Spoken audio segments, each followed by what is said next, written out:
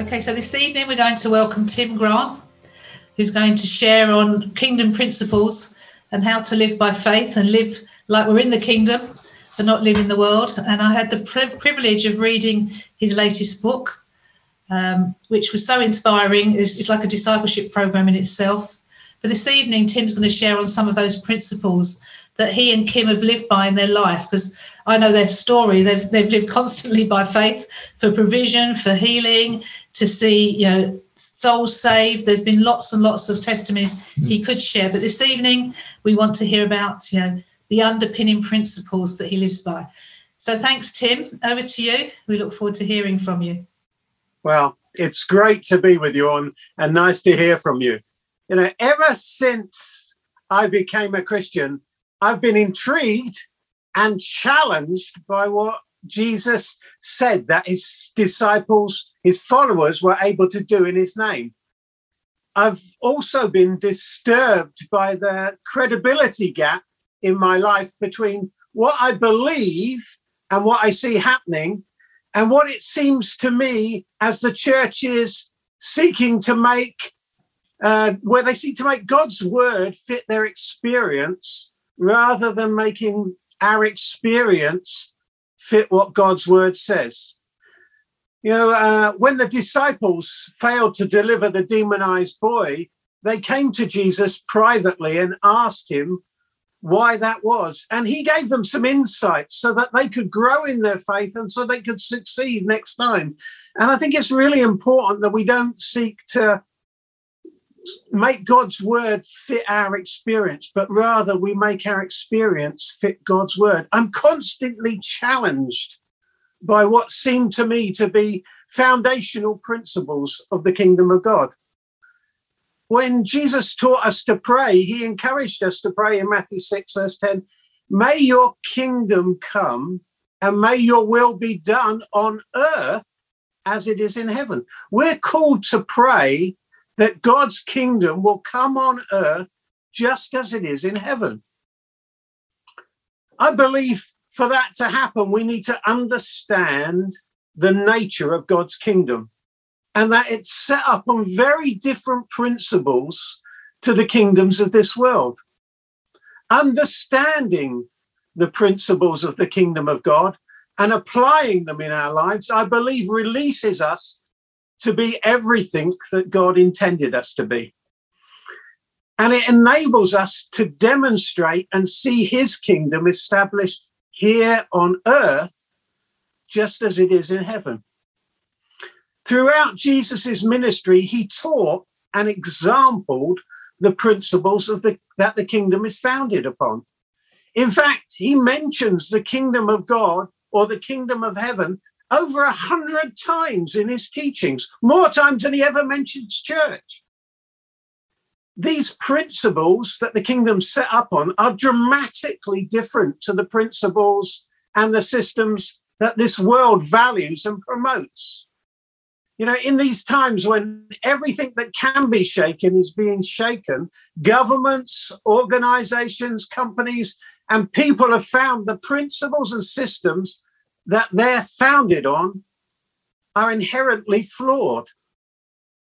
But the Bible tells us that the kingdom of God is an unshakable kingdom.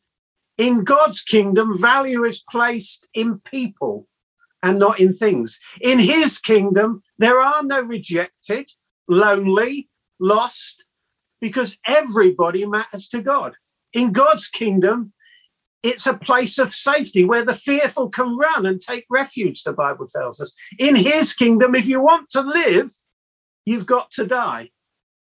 In his kingdom, if you want to receive, then you need to give. And that's because there's more blessing in giving than receiving. And that's not just money. We often focus on money, but we can give in all sorts of ways, including of ourselves. In his kingdom, if you want to become great, then you need to humble yourself and serve. This kingdom that we're part of has an eternal perspective. The nations and the empires of this world will rise and fall. But his kingdom is an everlasting kingdom. It will never fade away. And even now, He's preparing a place for those of us who believe to live with him for eternity. In God's kingdom, sickness is defeated because his son paid the price that we might be healed. Isaiah declared in Isaiah 53, verse 5, but he was wounded and crushed for our sins. He was beaten that we might have peace. He was whipped and we are healed. So when God's kingdom touches this world, then things can change in amazing ways. Because in his kingdom, a little boy's lunch can feed 5,000 men plus women and children and have 12 basketfuls left over, because his kingdom is a kingdom of an abundance. In his kingdom, water can become wine and fish can be commanded to fill your nets. Storms can be calmed just at a word. And those who are tormented can be instantly set free and left in their right mind. Blind eyes can be opened and deaf ears can hear, and withered limbs are made whole. You know, we've seen these things happen. This is what God's kingdom is about. The dead can be raised back to life, and you can even walk on water. You know, I often jest with people, that's the one thing I'd like to do before I go to glory, is to just walk on water, just to prove that the Bible is right and everyone else is wrong. You know, these are the norm in God's kingdom, because the kingdom that we became part of is not limited to the natural principles of this world. It's a supernatural kingdom. And these are just a few of the ways that Jesus demonstrated his kingdom while he was here on earth. And every miracle he did not as the Son of God, but as a man, just like you and me. But a man who was fully yielded to God. This is the kingdom we are called to pray will come on earth as it is in heaven. But I want to suggest to you that we're called to do more than just pray for it to come. The disciples of Jesus were called to follow Jesus's example and to continue to demonstrate to the world around us that his kingdom is at hand. You know, I love the way that Bill Johnson puts it when he says, we're not called to represent God's kingdom here on earth. We are to represent, we are called to represent God's kingdom here on earth. When Jesus sent out the 12 and the 70, he commanded them to proclaim that his kingdom was at hand. That means it's so close that we can reach out and grasp it, that anyone could reach out and grasp it for themselves. But Jesus didn't stop there. He continued by saying to them that they should not just declare that his kingdom is at hand, but they should demonstrate that fact by healing the sick, raising the dead, cleansing lepers, casting out demons. When we became Christians, we became representers of God's kingdom here on earth. And we are part of the answer to that prayer. Thy kingdom come, thy will be done on earth as it is in heaven. Imagine for a moment how different the course of this pandemic might have been if we were truly representing God's kingdom here on earth. Now, we've all been locked up and locked down because of fear that we might be infected by, or we might infect others with this virus. But the Bible says fear doesn't have a place in God's kingdom, because perfect love casts out fear. And we are loved by a God who loves us with a perfect love. He's our Heavenly Father. He loves every one of you.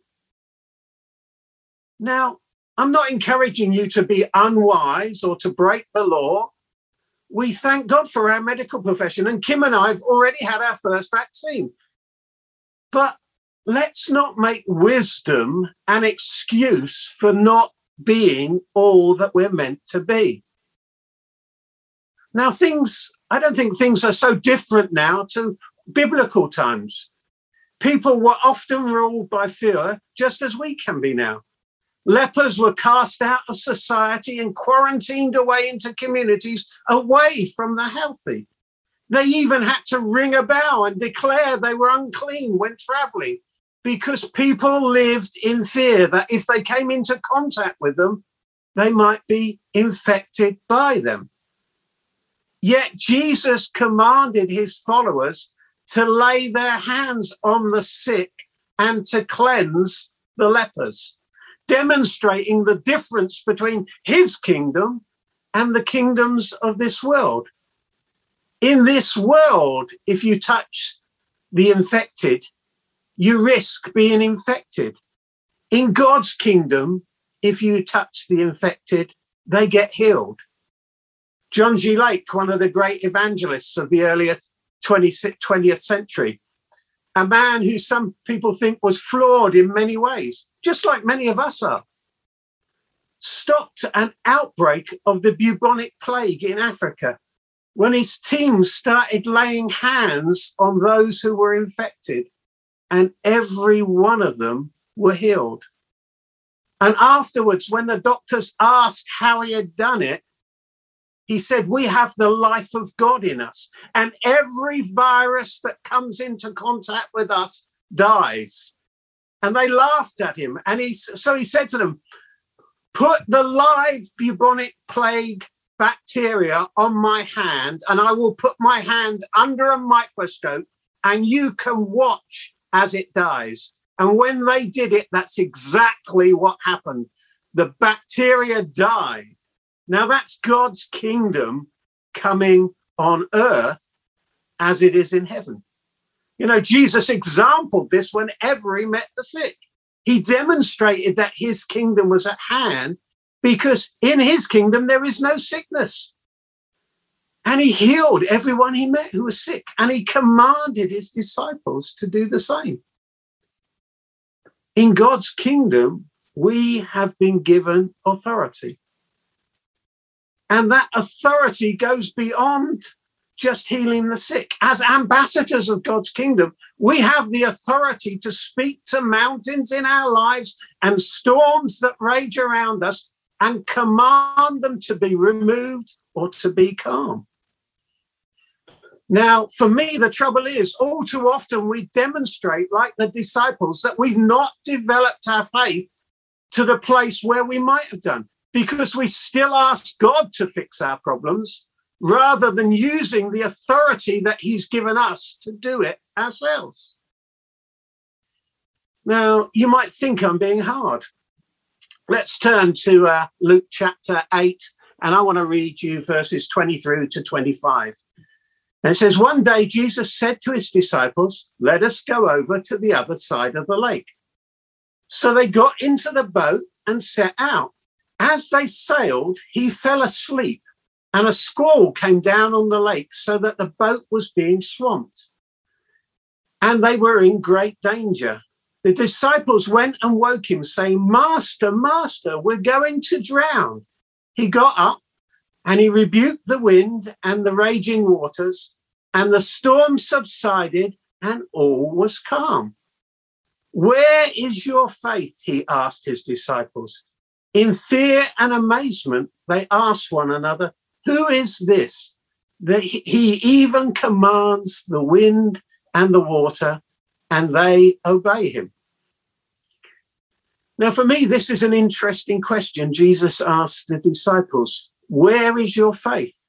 Another translation says, "Why is your faith so small?"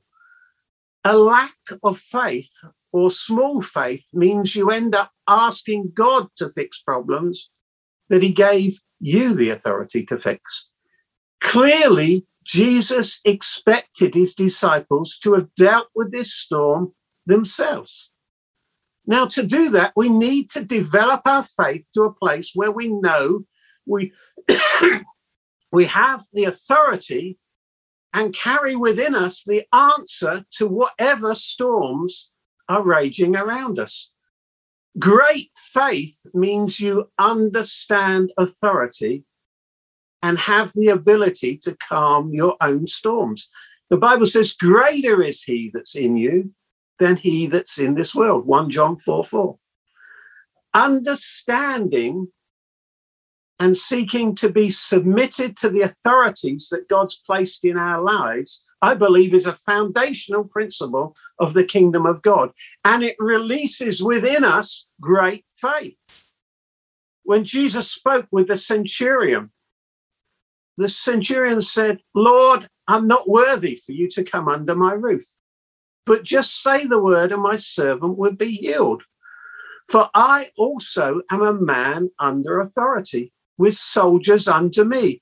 And I say to this one, go, and he goes, and to another, come, and he comes, and to my slave, do this, and he does it. Now, when Jesus heard this, he marveled and said to those who were following, truly I say to you, I have not found such great faith with anyone in Israel. Clearly, understanding and submitting to authority released great faith in this man. So no matter what storms rage around us, we can know the peace of God that passes all understanding and be, as it were, asleep in the back of the boat while everyone else around us is panicking. Now you might be asking, well, how's that possible? Well, it's possible because you know what God has said. And you're exercising your faith with confidence that he will enable you to fulfill his word. You know, Jesus could sleep in the storm because he only did those things that the Father told him to do. And he knew what God had said.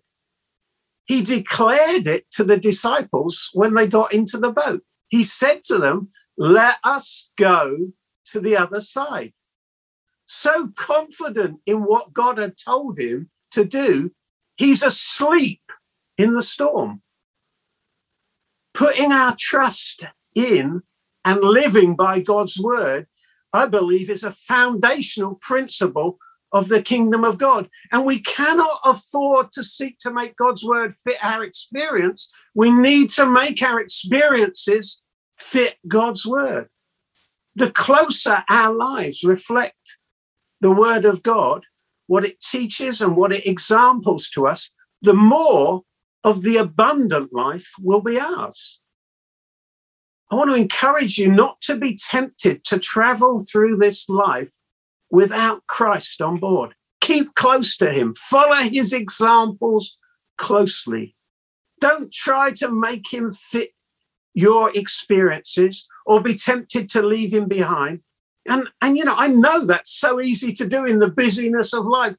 Christ can get left behind somewhere, especially when you're under pressure. You know, Mary and Joseph left the Son of God behind in Jerusalem once. So if they did, how much easier is it for us? Let's make our experiences come into line with his word. Now, you would think the disciples would have learnt their lesson. Yet later in Mark's gospel, we see them get into another boat. Now, I personally think that Jesus was setting them up to see if they've learned the lesson that he's been trying to teach them. We're told that he makes them get in the boat and leave him behind. Mark chapter 6, and I'm going to read from verse 45 through to verse 52. He tells us, immediately Jesus made his disciples get into the boat and go ahead of him to the other side, to Bethsaida, while he himself was sending the crowd away. After bidding them farewell, he left for the mountain to pray. When it was evening, the boat was in the middle of the sea, and he was alone on the land. Seeing them straining at the oars, for the wind was against them, about the fourth watch of the night, he came to them walking on the sea, and he intended to pass them by. But when they saw him walking on the sea, they supposed that he was a ghost and cried out, for they all saw him and were terrified. But immediately he spoke with them and said to them, take courage, it is I. Do not be afraid. Then he got into the boat with them, and the wind stopped, and they were utterly astonished, for they had not gained any insight from the incident of the loaves. but their hearts were calloused or hardened, another translation says. When God's kingdom is manifest in any situation, things change. It becomes easier to progress. Jesus just getting into the boat caused the situation to change. Now, I want you to see the disciples have still not learned the lessons. Their faith's not grown. They still need Jesus to deal with this adverse situation that they found themselves in. But Mark gives us an insight as to why they'd not learned the lesson. He tells us it was because their hearts were calloused, or as another translation puts it, hardened. And because of this, they had not learned the lessons from the feeding of the 5,000, which would have helped them in this situation. The Bible tells us that sin causes our hearts to be hardened and calloused, which stops us learning what we need to know to be everything that God intends us to be. I had a friend many years ago who was learning the sitar. That's like an Indian instrument. It's a bit like a guitar, but has much sharper metal strings. Now, every time he played, his fingers would bleed. And his teacher told him to take a metal plate and put it over a heat until the plate was really hot, and then just tap his fingers on the plate. And as he did this daily, his fingers became calloused and hardened, and he could play the sitar without them cutting and bleeding. That's what sin does to our hearts. That hardness, we need to recognize, stops us learning what we need to know to be everything that God intends us to be. So what might they have learned from the feeding of the 5,000? Well, I believe some of the lessons they could have learned is that in God's kingdom, you don't just see the problem, but that you recognize as a disciple of the living God, you are part of the answer. You look to what you have instead of focusing on what you don't have. You're thankful for what God has given you, and you give him praise for it. You recognize the potential of what you've been given. You know, every gift from God has the potential to grow. And you use what you have and trust God will increase it when it's necessary. And finally, you expect great things from God. You know, a few years ago, God told me to expect great things from him and be prepared to do great things for him. You know, Jesus expected that God was going to do a miracle because he sat the people down in groups ready to receive food to eat. You know, we have the Holy Spirit dwelling within us. The same Spirit that moved on God's word in Genesis, that caused this world to come into being. The same Spirit that raised Jesus from the dead. Now that means we have huge potential locked within us to see his kingdom come and his will be done on earth as it is in heaven. You know, some years ago, I had a vision and God showed me a vision of myself. And inside of me, I saw this little man locked up in a prison. And I said, what's going on, Lord? And God said to me, that's the Holy Spirit that I put in you, but you've locked him up and locked him down so that he can't do anything. He said, you need to take the chains off and trust me and expect that I can do great things in you and through you. If we would but learn the lessons God's seeking to teach us and move beyond the limits of this world's systems, we will see his kingdom come and his will done on earth as it is in heaven. I want you to notice from these accounts of the disciples on the sea, when faith is small, it opens the door for fear to enter in. And we all know fear and faith are opposites. When you're moving out in faith, the devil will always seek to sow fear in you because he knows it undermines your faith.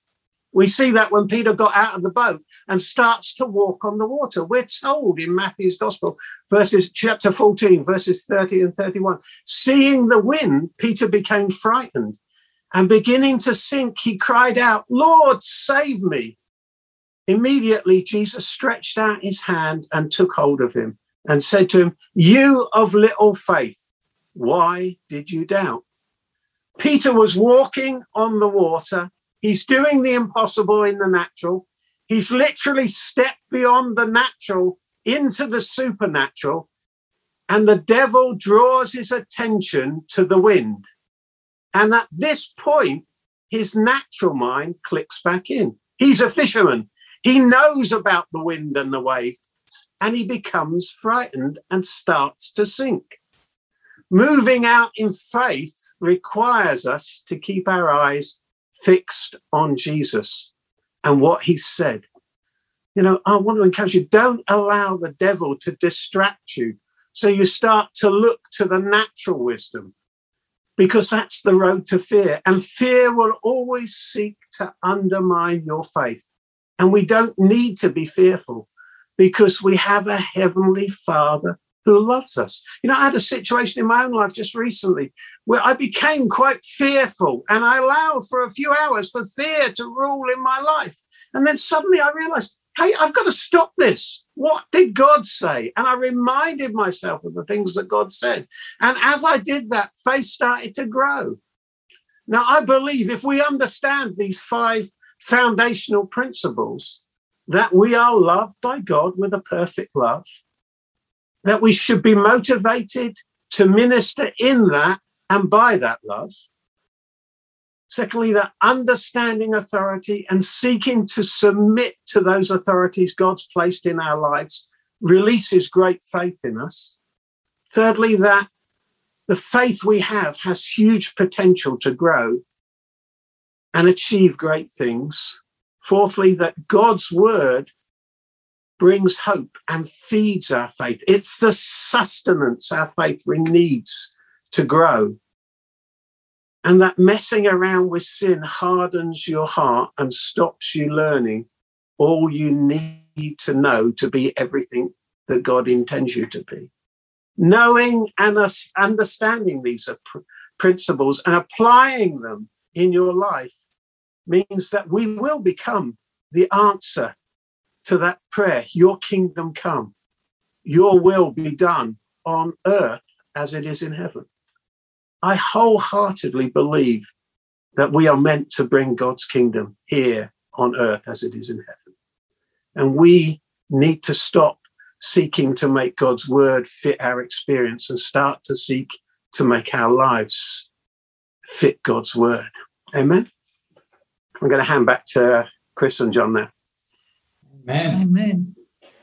Wow. Thank you, Tim. Very challenging.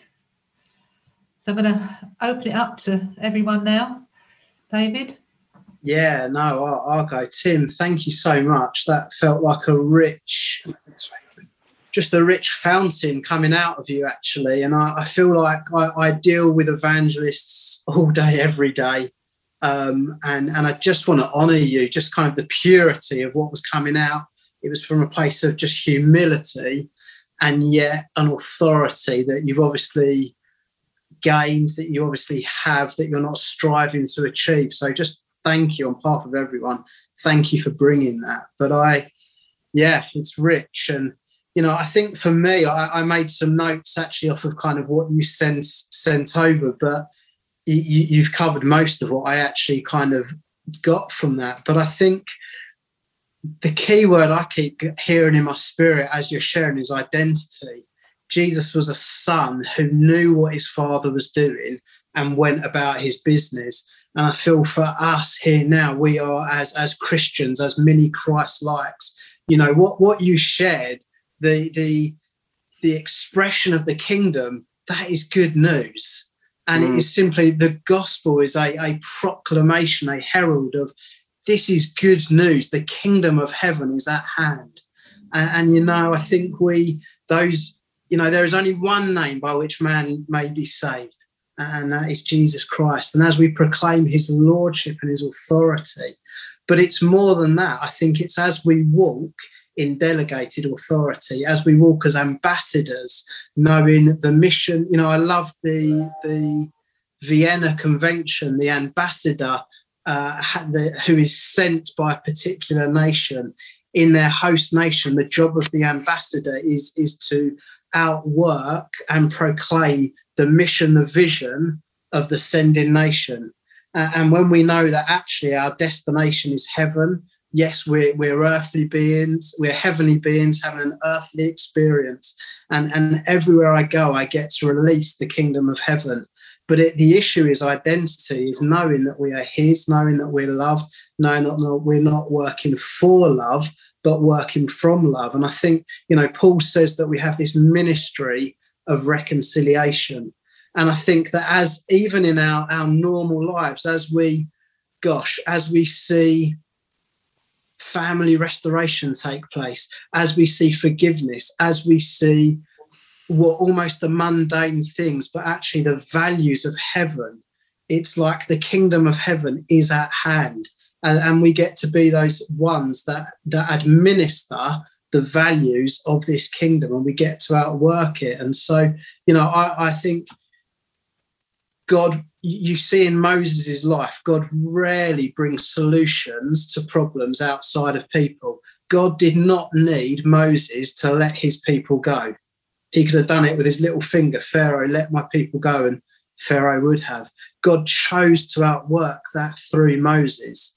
And I think that's for us as we are in right relationship with the Father, as we understand the delegated authority that we have.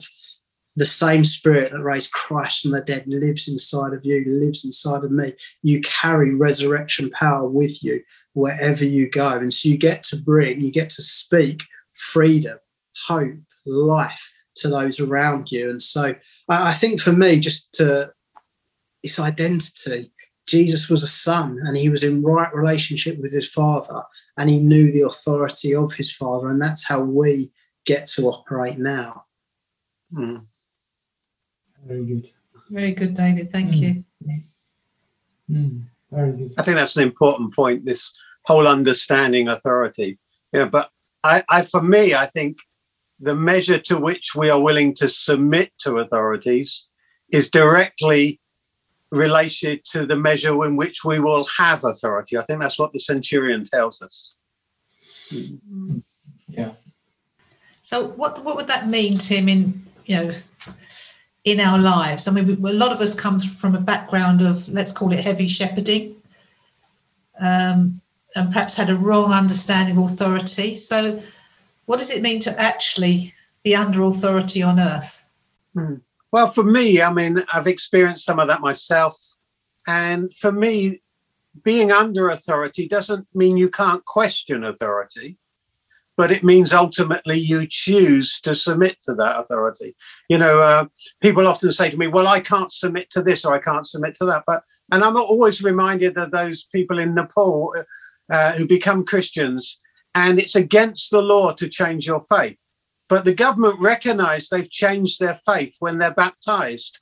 So they do their baptismal services at the river, and they walk down into the river in full view of everyone, and they are baptized. And the police stand on the other side of the river from where they walked in, and they walk out the other side and submit to the authority and are arrested and put in prison for changing their faith. Wow. So they have submitted to God's authority in doing what he said, but they've also submitted to the authority that God has placed in this world that is unjustly treating them, but they go to prison because of it. So, and I think, I was driving down the road one day and God said to me, you're going too fast. I said, oh, I'm in a hurry. And he said, this is a 30-mile-an-hour limit. And I said, but yes, it won't. There's no one around, Lord. He said, slow down. And I slowed down to 30 miles an hour. Within seconds, a car came out of a side turning, drove across the road in front of me, hit a car coming the other way, which took off and went over my car and landed on the vehicle behind me. And I'm sitting in the middle of this carnage. There are cars all around me completely written off, and my car's completely undamaged. And God said, see, if you submit to what I tell you, I'll save you from all sorts of things.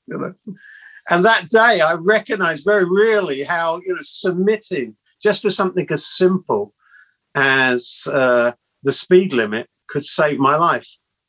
another occasion, some of you who've been on our healing school will have heard this, but we were at a conference, and a housekeeping lady came in at the end of the conference, and she said to the folks, she said to us all, guys, in the morning, when you leave your rooms, can you fold your sheets and leave them outside the room folded up? Now, I'm not a modern man in any way, shape or form. Kim will tell you that. And I thought, this woman is just stupid.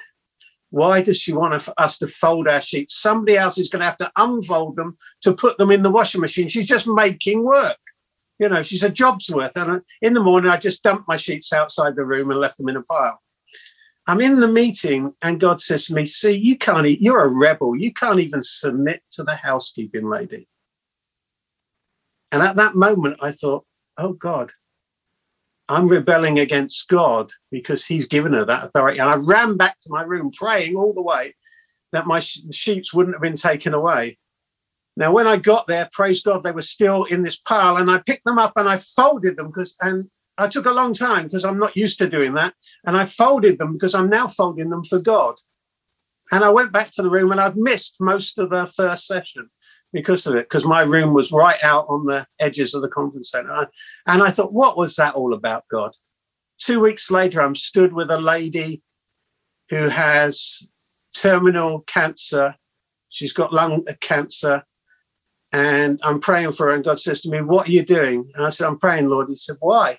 I said, well, that's what we do. He said, well, I want you to give her a new pair of lungs. And because you folded your sheets, I will allow you to reach into heaven and take a pair of lungs from heaven and give her a new pair of lungs.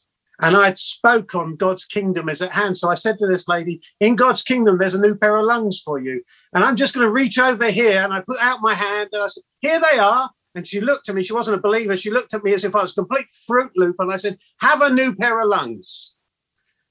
And when we closed the meeting, she ran out the door and left very quickly.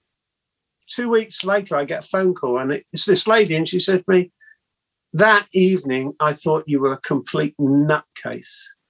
She said, I've just been for a targeted scan on my lungs to see how they're going to treat this cancer. They discovered when they did a full body scan, she had tumors in her lungs, to see how they were going to treat the tumors in her lungs.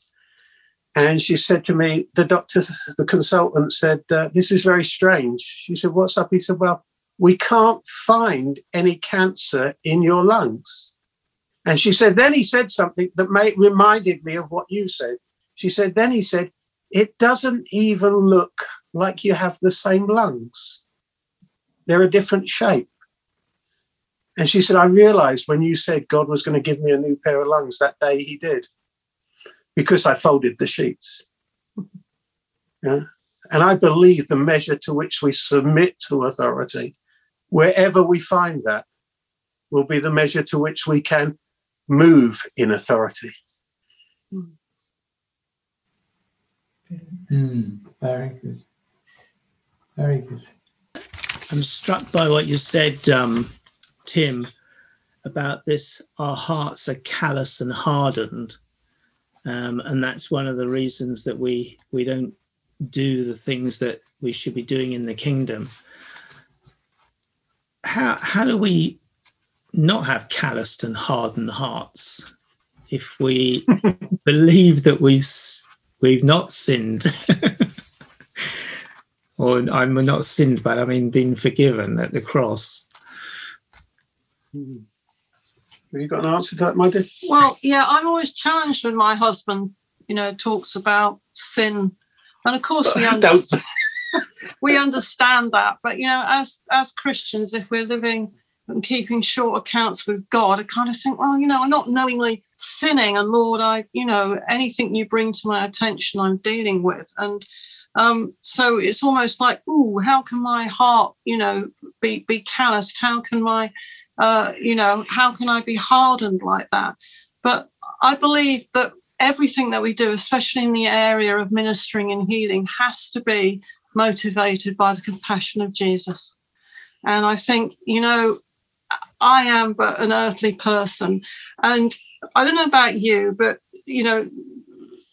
experts will tell you, won't you? There's only so many adverts for for starving children in Africa that they'll put on the telly, because we become hardened to it. And we think, how can you become hardened to seeing a starving child? But actually, when it's constantly presented to you, you do. And I think the thing for me, the key is in all this, we have to remember that everything we do is motivated by the compassion of Jesus. And he was the most compassionate man who walked this earth. And every part of the human experience touched his heart, which was why he could reach out and minister to people in such reality and in his perfection. But in his perfection, that was motivated by compassion. And I think, as for me personally, this kind of thing about my heart being hardened or calloused, assuming there is no known sin that, I'm refusing to deal with.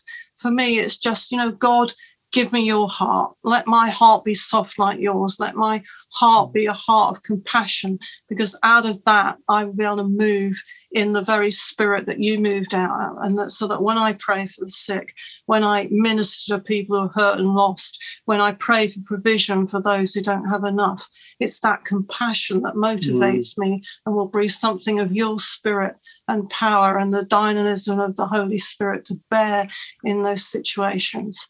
So, that's how I see it. I hope that might be helpful to some. Yeah, no, I agree with Kim. I think for many years, I treated the gifts of the Spirit and functioning in them as, I used to like Western movies, and I used to think about them as a notch on the hand grip of my gun, like the Western, how many people they'd shot. I've done this, I've seen miracles, I've seen this, I've seen that. And there was no compassion. It was just about, and no love in it. It was just about functioning. And for me, I realized that in my life that was a sin, because I was motivated by the wrong thing. And that was, I was seeking to be the big man rather than to be God to those people that I were meeting. And so I think, it's, when my friend used to touch the plate, he just, he thought, you'd think just touching it and putting your fingers away would have no effect. And so often we think, we can dabble with sin. I got angry the other day with somebody, and, you think, oh, well, I can apologize. But, I had to go back to God and say, look, God, I'm sorry. I need help in that area of my life. Because, when I'm under pressure, that's what came out rather than something that you would have wanted to come out. And I think it's keeping short accounts, And, none of us are perfect. I'm not perfect. That's what I said about John G. Lake. People will criticize these great men and women of God that went before us. And in hindsight, it's very easy to look at their lives and pull them to pieces. But because they were, frail failures, and we all are.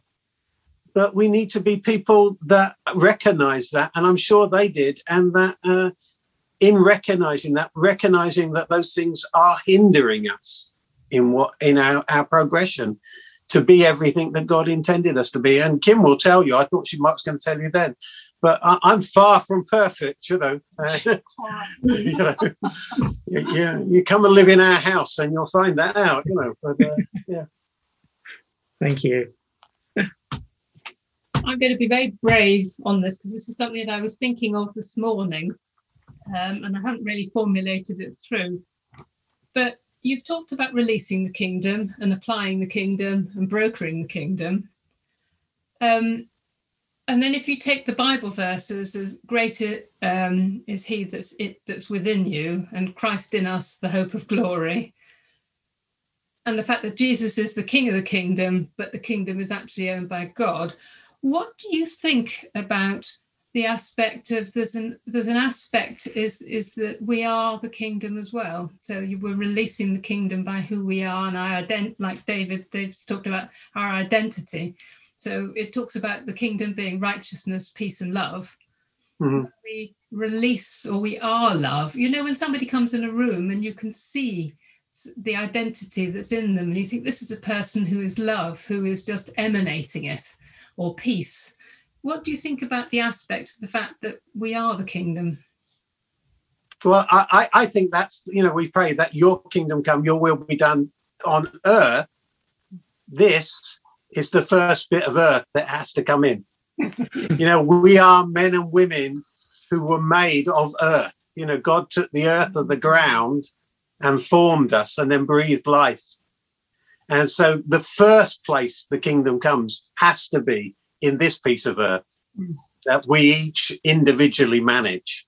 So, yeah, does that answer your question? So it adds another aspect. Right. Okay. Yeah. No, I think the first place, if God comes in our lives, then the overflow around us is what you see. You know, that person who walks into a room that is just is love personified. You know, you don't get that when I walk into a room, but you know, but you might get challenged in a different way. But yeah, I think that is the kingdom overflowing in people's lives. You know, somebody once said of me, you know, if you meet Tim, you won't be comfortable, but you know, he'll challenge you, and I think that's probably my gift, you know, to challenge. And I'm challenging myself continually. That's why we invited you, Tim. Yeah, We like a bit of challenge. we do.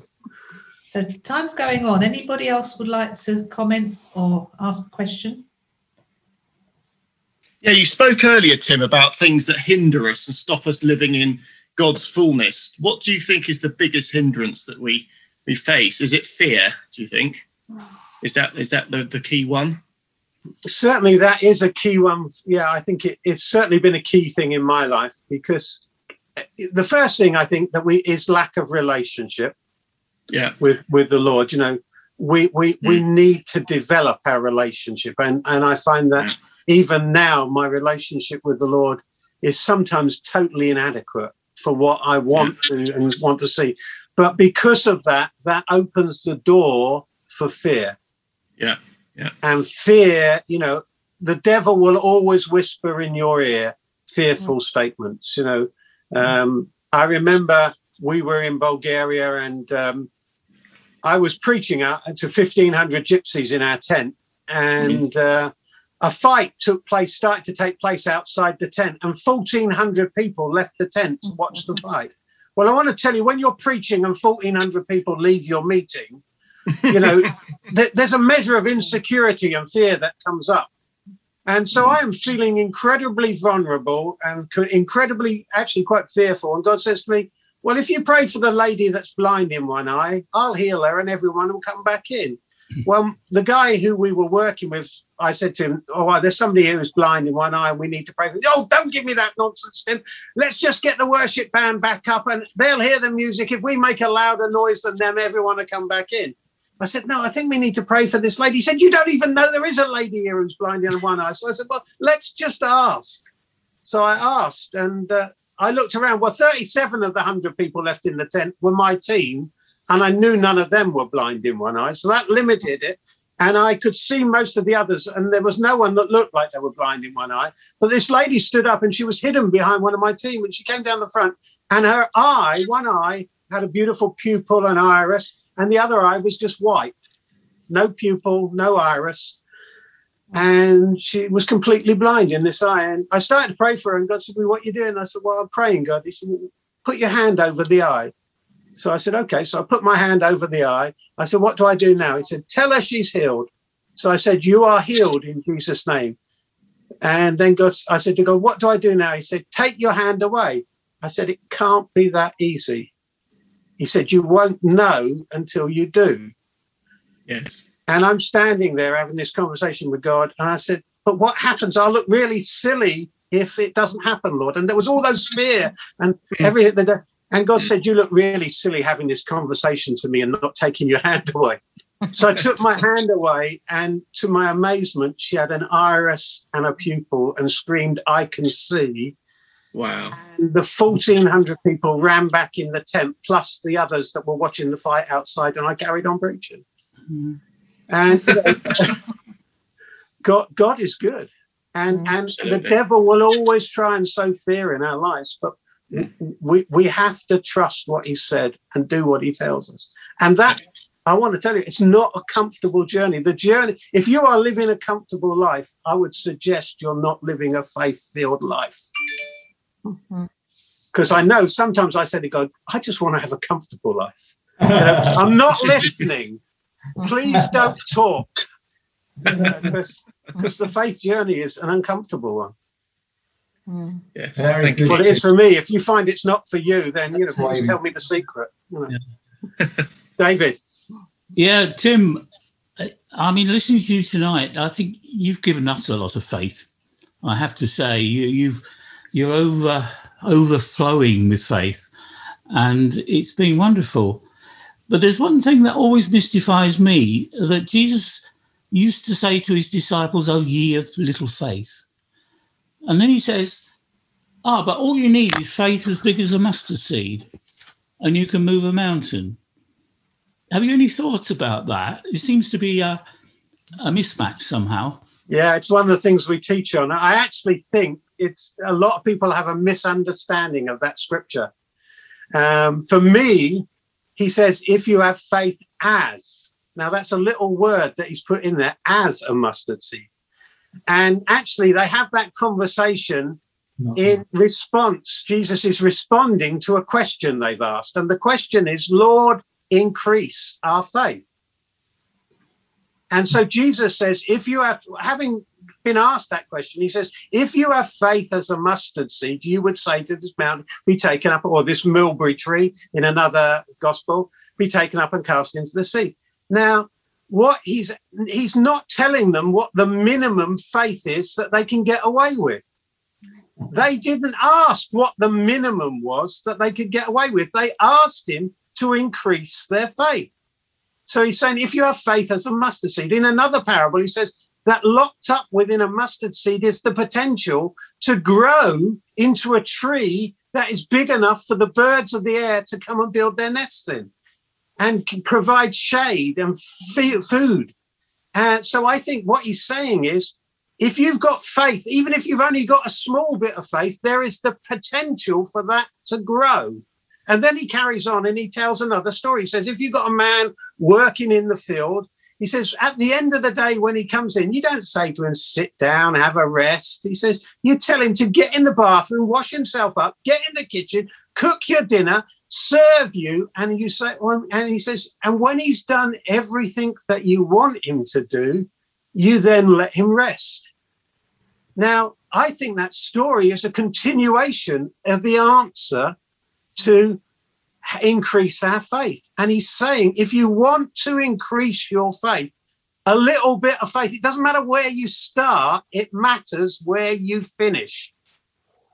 And you might feel like you only have a little bit to start with, but if you use what you've got and keep using what you've got and keep using what you've got, it has potential to grow. And I often liken that to a muscle. You know, I went to the gym a few years ago and, I decided I was going to get fit. And my friend and I went to the gym. We'd done all the training. And the first day we're going in to use the equipment without somebody there with us. And we're looking around, deciding where we're going to start. And in walks this guy, well, probably you're all old enough, Charles Atlas sort of guy, he had muscles on muscles where I didn't even know you had muscles to start off with. And he walked over to this machine where you sit down and you've got these things and you pull like this. And he put his pin in the bottom. So he was lifting all the weights. And he looked at my friend and I went, and they went, whoop, whoop, whoop. And he lifted all the weights 3 times. The perspiration was pouring off him. He got up and looked at us two and walked out of the room. And it was like the muscle man on the beach kicking sand in your eyes, when you're the prophetic weed, And I said to my mate, I can do that. He only did it 3 times. So I put my pin in the bottom and I put my arms up and I went, and they didn't move a millimeter. My friend eventually said, stop. All the blood vessels have come to your face. You're going to burst a blood vessel. And I had to stop. And I realized that I hadn't ever worked my muscles, so I had no strength in them. Jesus said, have a sober judgment of yourself and move within the measure of faith that you've been allotted. I moved that pin up about 10 weights before I found one that I could actually lift it at. But I started to lift it. And as the weeks went by, I was able to move that pin further and further down. And that's what I believe Jesus is saying when he says, if you have faith as a mustard seed. He's saying, what I've given you, the gift of faith I gave you to get saved, has great potential. And if you will use it within the measure of your faith, and I think that's the important thing, because often people who've never prayed for anyone will go straight in at the deep end and pray for the terminal cancer patient. And when nothing happens and that person dies, they damage their faith. You know, just like if I'd carried on that day trying to lift the muscle, that weight, I would have damaged my muscles and my body. They damage their faith. So at that point, they back off. And then they seek to make their experience fit the word of God rather than the word of God fit their experience. Sorry, the other way around. Yeah, you know what I mean, though, don't you? So they because they've damaged their faith, they didn't start where they were. You know, and you can move a mountain by speaking to it, or you can move it one shovelful at a time. And even now, I meet circumstances and situations where my faith isn't great enough to deal with them instantly. So I'm always talking to the Lord, well, where do I start? You know, if this person's terminally ill, can I pray that they'll be more comfortable? Can I pray that they'll have less pain? And in seeing those victories, my faith grows. Failure causes your faith to be damaged, but victories causes your faith to grow. So when I come back to a place where I can be in faith and I pray in that place and I see a victory, the next thing I pray for is bigger. And then if I see another victory, the next thing I pray for is bigger. You know, when I started praying for the sick, I prayed for my own headaches. I determined I'm no longer going to have faith with Fensic. You know, that was the painkiller of the day. You know, I decided I will not take any painkillers anymore. So I'm going to believe God for my own health in the area of headaches. And that's what I did. And as I succeeded in that area, I believe for greater things. I broke my arm one day and I could feel the bones moving around. I spoke to a nurse in our office and I said, I've just fallen over. I think I've broken my arm. And she felt it and she said, yeah, there's definitely something wrong. You need to go to the hospital. And I thought, no, I'm not. I'm going to believe God. And I believed God for that arm. And 2 days later, there was no movement in the bones. It was completely fine. Thank you. Wow, lovely. Well, if faith comes by hearing, yes. Thank you for what you shared, Tim, because it will be provoking faith in us. Amen. So as we transition now, first of all, I want to thank you. Thank you both. But would you pray for those of us that need prayer, whether that's for healing or for anything else? We want to stand in the gap for David Damp here and David Strutt. Any of you, perhaps if you just put your hand up if you need healing yourself or there's someone, and we'll ask Tim and Kim to just pray for us. First of all, that we will have faith ourselves to pray, but also to pray for those people who we love. And we just want to see God move and do his work in their life. So Tim and Kim, would you take us on? Yeah, definitely. Yeah, Father. Oh, shaka baba mato tisi kararata de pepo mato tisi kararaba kendara baba mato. Heavenly Father, we thank you that you have given us everything we need for life and godliness. Lord. Yes, thank you, Father. Father, we thank you for your Son, that he won the victory over sickness and pain and disease, that by his stripes we are healed. Yes. And Father, we speak to both these situations of the Davids, Lord. We speak and take authority over the discomfort and the damage that is in their bodies, Father. And we speak health to them now in Jesus' name. Yes. Lord, everything that is causing the pain and discomfort, we take authority over it now. And in Jesus' name, we say to their bodies, be healthy and be strong. Yes. For the life of God to be manifest and for healing to be manifest in their bodies, even now, Lord, wherever they are, may they know your health touching them.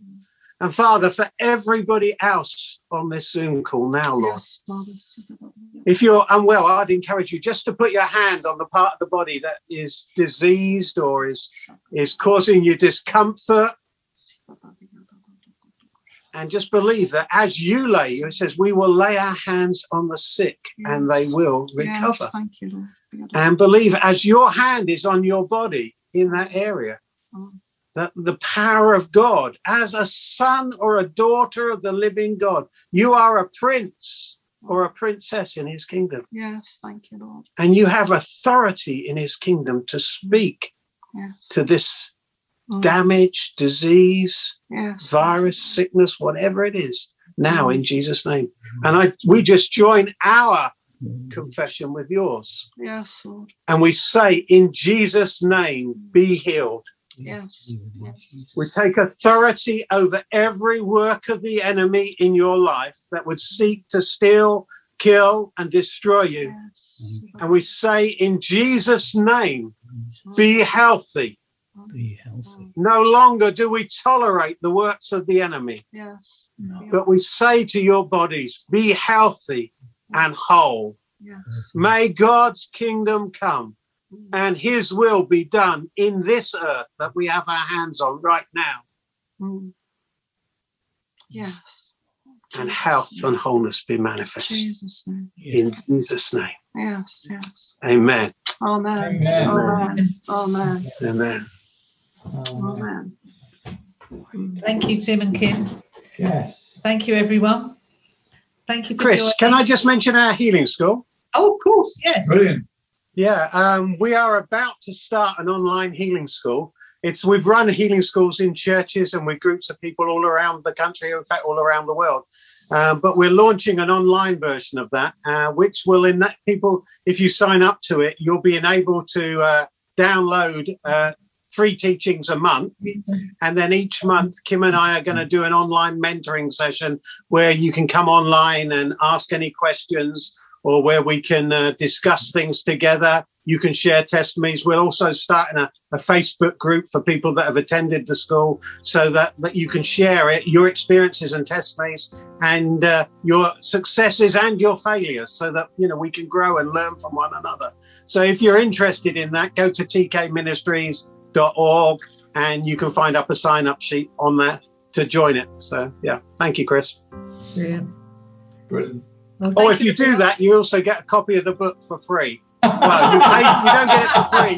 You get it as part of the course. It's included in the cost of the course. So if you're thinking of buying the book, you might want to do the course as well, because you'll get the book included and the teaching. Yeah.